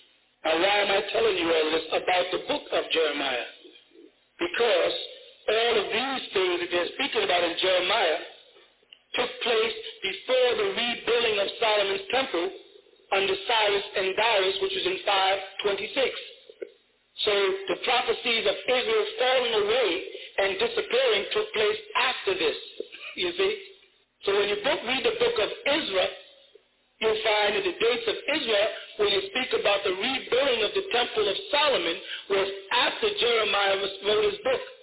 So the children of Israel had went and started worshiping the god Baal, mentioned in the Quran also, after this, and have blew the covenant and fell into damnation. And the only way the seed of Israel would come up again is through the seed of Jesse, through David, which was Jesus, who tried to reclaim them and give them a new covenant, which they didn't accept. Thus, Allah subhanahu wa ta'ala sent a comforter, who was also of Judah, in an indirect way, Muhammad sallallahu alayhi wa sallam, right, who came as the comforter, Mu'azzir, to gain all the children of Israel, which was through the tribe of Judah, through Bilal, who was a Judite from Ethiopia. This is why Muhammad sallallahu alayhi wa sallam, where the first place he sent his missionaries. In the story in Islam, where the first place that Muhammad sent his people, to Ethiopia. He told them to go to Ethiopia first. That was the first migration, because he had to go back there and get the staff that was in that possession of the tribe of Judah when Jacob made the covenant that the staff would not pass until Shiloh comes. Shiloh from Shalom, in Hebrew Shalom, means peace. And Muhammad was this being that Jacob spoke about, and the Quran teaches us throughout, especially 2:136, that Muhammad and Jacob and all of them are the same family of Abraham. And in Holy Quran chapter 2:130, which you should be writing down and you're not, he says that anybody who denies Millah Ibrahim is a fool of himself. So the covenant was made with Abraham. You see that? And Israel and Jacob and them came out of that seed. And then out of the 10 sons fell out of grace, and 2, Judah and Dan, was spared to carry the staff on down from Egypt down into Ethiopia. And then Muhammad sent his delegation there to let them know that the promised Shiloh, or the promised comforter, was there in Arabia. And then the Ethiopian or Habashians or Abyssinians started migrating to Saudi Arabia under Rasulullah Muhammad, and the covenant was complete. So they said, La ilaha illallah And then the Adhan was sung by Israel, right, through Judah. And that's why Bilal was chosen to be the one who would be called the Mu'azzim, because he was of the tribe of Ganakel of Ethiopia, which is a combination of the tribe of Dan and Judah, where the line would raise again. So Israel came back to glory in the Quran, because the Quran is a continuation of the Torah and the application of Moses' law. And then out of Muhammad, he says, will come the Mahdi. And the word Mahdi comes from the word, Arabic word, Mahada. Take the meen off, like you do when you say Muslim. You take the M off and you get the word peace, salam. Take the M off of Mahdi and you get Huda. You follow that? Then put a Ya on it and you get Yahuda, Judah. So the Mahdi, while he wore a shawl around his neck that had 3 little lines, blue lines on it, was like the Tiflin of Israel. But while he wore a tagir, it came up to a point as opposed to a flat tagir, because it was like the kaffa or the yarmulke, as the old Jews, the new word yarmulke is Yiddish, and the kaffa is a modern Hebrew, and the kaffa or kuti was the ancient. And while he wore Emma wrapped a certain way with an azaba coming down, which you find mentioned in Solomon, Songs of Solomon, because the Mahdi brought back in the dress code of the ancient tribe of Judah, showing that the covenant was completed, that the last day is at hand. Okay? Not really a difficult question. Recently, what most people miss, though, my son, is the times of the scriptures. You see, it's very important that they know when Allah subhanahu wa ta'ala sent certain revelations. They don't know, because they just run off, they be reading it, and they don't know when that book came, who it came to, and where was he when it came, and what were the conditions that he was living in that would affect why he wrote a certain kind of way. Because each one of the books of the scriptures is written either in a certain type of mystical, prophetical, poetical, medical, war, and what was being written and how it was being written was being influenced, you see, by the environment. So when you talk to a lot of people who are doing their best, their hearts are beautiful, they're trying to really learn the truth for their people, they don't know for sure. So they just say, well, in the book of Exodus, and I have to say, who wrote Exodus, where was it received, who received it, when, what period of time, how long was he living, where was he at, who was bothering him, what made him write it, what did the Israelites do that brought Allah giving Moses this message at this moment, at this time. When you do that, then you're dealing with supreme mathematics. You're not just dealing with mortal mathematics, you see. And that's the difference. I try to deal with the supreme mathematics in accordance to the way Allah subhanahu wa ta'ala wants things, not the way I want them. And that's why a lot of Sunnis can't deal with me, because I try to say it the way Allah says it, not the way Muhammad or Bukhari or Shafi or Hanbali or Maliki or any other scholars or the Talmud. I say the Quran says we follow Millah Ibrahim. Allah Ta'ala says in the Quran we follow Millah Ibrahim. So this is what I do until you can show me in the Quran where it says don't, I'm staying on the Sirat al-Mustaqim. When it says in Surah Al-Fatiha, Ahdina Sirat al-Mustaqim, صراط الذين أنعمت عليهم غير المغضوب عليهم ولا الضالين. When he says that, اهدنا الصراط المستقيم, guide us إلى صراط المستقيم, to the path of those who are mustaqim, taqwa. صراط الذين أنعمت عليهم, the صراط الذين of those who أنعمت have the ni'mah عليهم. If this is Muhammad talking, Muhammad receiving the Surah Al-Fatiha or Surah Al-Hamd at the 5th point in his life, this is the 5th revelation coming to him, and he's receiving this, and it starts the first surah, Bismillahir Rahmanir Rahim, Alhamdulillahi Rabbil Alameen. When he's receiving this, why, and who is it talking to? If he is that prophet coming, what does he mean by Ehdinas? Because he included himself in it. Guide us. Ehdinas, Sirat al-Mustaqim. So the Sirat of those who are taqwa. Who was he talking about? Who was Muhammad referring to? If he was there, it could have been one of those Arabs he was coming to. Who was he saying when he said, Ehdinas, Sirat al-Mustaqim, Sirat al-Ladina an'amta alayhim. Guide me to the Sirat of those who are there. Those who have the grace on before. He was talking about the prophets before. He wasn't talking about any school of thought that we know, Bukhari, Shafi, Hamli, Maliki, Sunni, Ahmadi, Wahhabi, or Ansari. He was talking about the fathers. Nabi Ibrahim, Nabi Yaqub, Yitzhak, as you know, Dawood, Davad, as you know, Musa, Moshe, as you know, Isa, Yitzhak, as you know, Isa, Yeshua, as you know. He was talking about those great beings called the prophets, Indian, that came qablahu, before him. You see? It's beautiful when you know it. It makes it easy to follow when you know it. When you follow the Quran, it's easy. When you get caught up in all the different schools of thoughts, that's when it starts wars and separation and divisions and opinions and ideologies and his ijma and your ijma and his fahwa and his fahwa and his taqwa, his this, his ibadah, his this, and his Talmud, his this. And that's what gets Muslims at war. They just stay on the path of Allah subhanahu wa ta'ala, follow the Quran al-Kareem. It tells you everything you have to do from moment to moment to make it back to Jannah. What do the elders think about us in terms of right now and us making it and raising the 144,000? There's difference of opinions. When the council meets, as you know, it met I think last month on the 12th. There's difference of opinion.